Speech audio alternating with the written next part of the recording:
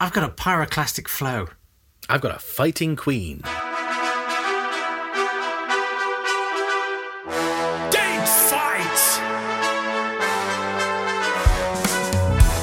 Hello there. Hello. Welcome to Date Fight. If it's your first time here, Yes. what we like to do is do a live vivisection of an animal each day And I mime what until the chloroform wears off. What? And I do the internal monologue of it as it's bleeding out. That's right.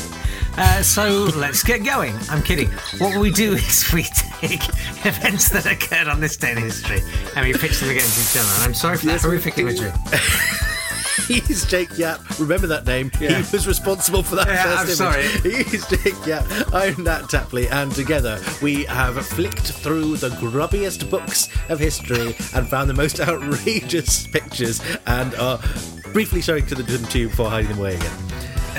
I'm going to take you to the 7th of April, 1141, when England got its first queen. Hooray! Do you know what her name was? Matilda. It was Matilda. Well done. Yeah. There we go. We've learned something over the last few months. Queen Matilda, First Lady of the English. Some people say she wasn't the Queen, but we ignore them because they're wrong. Yeah. She was the daughter of King Henry I, and now you have in the past, Jake, complained about stories that contain too many Henrys. I believe the following story has 5 Henrys, so hold on to your Henry hat. I think historic density should be measured in Henrys. Well, you don't think there are too many Henrys. There are actually more than one Matilda in this story as well, which is quite something. So Henry I was King of England. He sent his daughter Matilda to marry the Holy Roman Emperor Henry V. Then her older brother drowned in the White Ship disaster on the 25th of November, 1120, and he was the heir to the throne. So Henry I called Matilda back. By that time, her husband Henry had died, and he married her to Geoffrey of Anjou. And he made the whole court swear that when I die, she's going to be the queen, and that'll be fine. Everyone's agreed to that. And everyone said, yes, we agree. Yes, Henry I. What about you? You in the court? I didn't see your hand. Stephen of Thank Blois. you. What have you got to say about it? No, this is fine with me. Okay. And 1135, he died and went, well, that's fine, and I guess my daughter will just be the queen. And she wasn't. She wasn't even in the country at the time. So Stephen of Blois said, don't worry, everyone, I will be king, and you will have a new cool king called Cool King Stephen. Is that like... That's good. Like Ethelred Ready, and like... Stephen the Cool. Yeah. Stephen the Cool. 1139. Stephen the Born Ready. Matilda came back with the help of her brother Robert of Gloucester to try and take the throne. Did she have a magic finger? She didn't have a magic finger. This is less Roald Dahl than it could be. She fought with Stephen at various places until the Battle of Lincoln. She caught him at the beginning of 1141 and said, right, in which case, I'm the queen now. I'm definitely the queen. He's in a jail. I want to be crowned. And everyone said, yes, you should be crowned. And on the 7th of April, 2020, the Lords have got... No, not 2020. On the 7th of April, 1141, everyone got together and said, you are now the Lady of England. We're not quite crowning you yet. You'll have to come to London to get crowned, knowing that everyone in London hated her. So she arrived in London, and everyone chased her out and said, go, get out of London. You can't be crowned in London. Boo, boo. And so she... That was a clever trick. So she went back to Oxford and hid in Oxford. Then later on, her brother, Robert of Gloucester, got captured at the Rout of Winchester. And so she had to agree to exchange Stephen back for her brother. So she swapped him, and then she was trapped in Oxford Castle, escaped across the moat dressed in white, escaped across the River Isis. Anyway, she was queen for 7 years until 1148, until her son became Henry II. There's another Henry. And Stephen's brother was a Henry. We could list Henrys for a while if you want, but she was first queen of England, or first female leader of England. The Lady of the English, never crowned, but queen in all our hearts. Yeah. Oh, yeah, every day. Stephen's wife was the other Matilda. She complained a lot. I've got the 7th of April. Well, first of all, I want to talk about... Oh, yes. I want to talk about Mount Vesuvius. Oh, yes. What done in Pompeii, Herculaneum, Oplontis, Stabiae, and Ruislip. It had some pretty horrendous eruptions. It released 100,000 times the thermal energy released by the Hiroshima and Nagasaki bombings. But let's go forward from that. Let's go to 1906. Okay. It erupts again on the 7th of April, and it devastates Naples. It killed more than 100 people and ejected the most lava ever recorded from a Vesuvian eruption. Well, I mean, who's going to record it? That's the thing. Someone's going to, you hold the bucket. Wait. Yeah. No, you hold the bucket and I'll hold the clipboard. You hold the bucket. So they had to cancel the Olympics of 1908, which was supposed to be held there, which seems a bit silly to me. I mean, Naples seems like a bad idea generally, doesn't it? Yeah. Seems like a bad idea. So, because this year they were saying this is the first year they've ever had to cancel the Olympics. Lies. Absolute lies, mate. No. Absolute lies. Tessa Well, it may be that they didn't me. cancel the Olympics, but they relocated them. Oh, okay. So I don't know. Maybe. I really don't know. There's now a plan in place for evacuation should there be another eruption. As soon as there is an eruption, I will evacuate myself thoroughly. Yeah, already done it. Just thinking about it. This is to evacuate 600,000 people who live in the Zona Rossa, the red zone, at greatest risk from the pyroclastic flows. And it assumes, this is where it falls down a little bit, Nat. It assumes between 2 weeks and 20 days notice of an eruption. No, we've said to Vesuvius, you must submit it in writing at least 14 to 21 days in advance. Yeah, the evacuation would be by train, ferry, car and bus. Oh, wait, they've all evaporated. Oh. And it will take 7 days to evacuate all of those people. I don't really think it's going to work. No. They have a goal now over the next 20 or 30 years to reduce the time needed to evacuate the area to 2 or 3 days. But in 20 or 30 years, it may be that large amounts of Italy won't be habitable anyway with climate change. Exactly. So why really would we? matter. Yeah. Who cares? Don't worry about it. Yeah. We'll Chill out, all guys. still be in our houses anyway.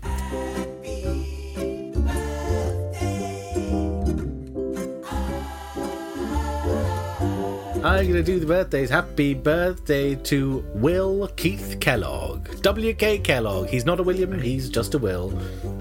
He was a Seventh-day Adventist and vegetarian, like all Seventh-day Adventists, and tried to find a breakfast that he could enjoy which didn't offend his vegetarianism. He also founded the Kellogg Arabian Horse Ranch so that he could abuse animals in some way, even if he wasn't eating them. He started out by selling brooms before he moved to help his brother manage a sanatorium. The sanatorium offered hydrotherapy, phototherapy, thermotherapy, electrotherapy, mechanotherapy, dietetics, cold air cure, and health training. There we go. There's some really dodgy sounding therapies. There really are. I mean, phototherapy, that's that light? It's just sitting in... Stop crying, your mum wants to see the pictures. It's that.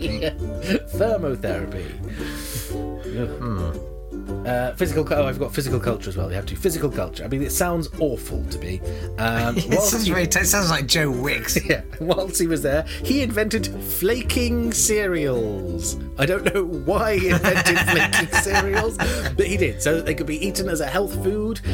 But he thought the process was so clever, he didn't want to show anyone how you could flake a cereal. But his brother John said, "Don't be stupid, Will. This is an amazing thing you've invented." Sir, I will do my historical American acting.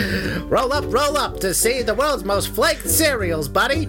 And so he showed all the guests, one of whom was C.W. Post, who went on to found General Foods, which is the other company that made cornflakes and brought them to market before Kellogg's. No. Post still exists because they still make grape nuts, which they originally called Elijah's Manna, but until it was banned in Britain, because you couldn't refer to something as being biblical because it implied it had divine properties. People might think it was manna, so they changed the name to Post Toasties. I shouldn't really have started looking up C.W. Post because he's far more interesting than William Kellogg. He originally marketed grape nuts as being a cure for an appendicitis. He ended up getting incurable appendicitis and taking his own life because he couldn't stand the pain because it was inoperable appendicitis. Because he didn't like grape nuts. I could force it out. Oh, they're so dry, so malty. I cannot abide these infernal nuggets. So anyway, Stephen and Ghost copied the cornflakes and brought to market before William Kellogg. So William and John fell out, and they also fell out over whether to add sugar to them. In that John said you shouldn't. Oh, well, that's the perennial debate, isn't it? Sugar on the cornflakes. That's cat v dog. Yeah. And so eventually. Answer, cats and sugar. Will went and founded the Battle Creek Toasted Cornflake Company, which became Kellogg's. And that's the story of W.K. Kellogg. Happy birthday to you. If anyone has any fun ideas for breakfast cereals that are religious, any marketing ideas, why don't you share them on Twitter with us or on Facebook? Great. It's at @date_fight on Twitter. Or facebook.com/datefight on the Facebook. I'm thinking instead of Frosties, aposties. That's the best I can come up with. But if you've got any #religious cereals, do share them with us. That would be a lot of fun. Nice. I have a death for you. It's from 2015, Stan Freberg. Cool. Yep. Now, I should know more about him, but I don't. He was an American puppeteer and voice actor and singer. He did a lot of work with Mel Blanc. He was paired with him. Famously, it's thought that Mel Blanc was approached by George Lucas to provide the voice of C-3PO originally. Oh. It wasn't. It was Stan Freberg. Oh. He still didn't get the job. It ended up being Anthony Daniels. Yeah. But he was... he did satirical songs, but like satirizing popular culture and music and stuff in the 50s. And yes, he did a folk singer character, didn't he? I think I've got one of his albums. I think he did. Yeah, but one of his most famous releases was a song called John and Marcia, which was just a parody of a soap opera that literally just consisted of him doing two voices going, John, Marcia, John, Marcia. Nice work if you can get it. And you get, well, it's one of those things that it crops up in American culture, the John Marcia thing, doesn't it? And you're kind of like, what is that all about? Well, it was that. It was, and some radio stations refused to play John and Marcia because they thought it was actually a romantic conversation between two actual people. So well done him. I love people like that who just sort of put out little, not subversive, but just playful kind of ideas like that sort of reverberate down the ages. Well done. Hooray! Well, join us together for more tiny ideas that will reverberate down the ages. Or at least Wednesday. Until Wednesday. Yeah. Thanks very much for your company. Yes. We will be back tomorrow. Do subscribe if you haven't already. It makes a big difference to us, and it gives you something to delete in a few months' time when your phone runs out of space. Oh look, they've done 64 episodes I haven't listened to. Help you feel it. Yeah, wow, they're still doing that. Oh wow, I started listening to that. In some ways, it's like I've got a special WhatsApp group for my parents. So they can check in and let me know they're still going. So the little number that pops up on your phone every time we release an episode could be the same. You'll know we're still here. That's a good idea. Haven't died yet. If you care whether we live or die, do think about subscribing. Oh man. Bye.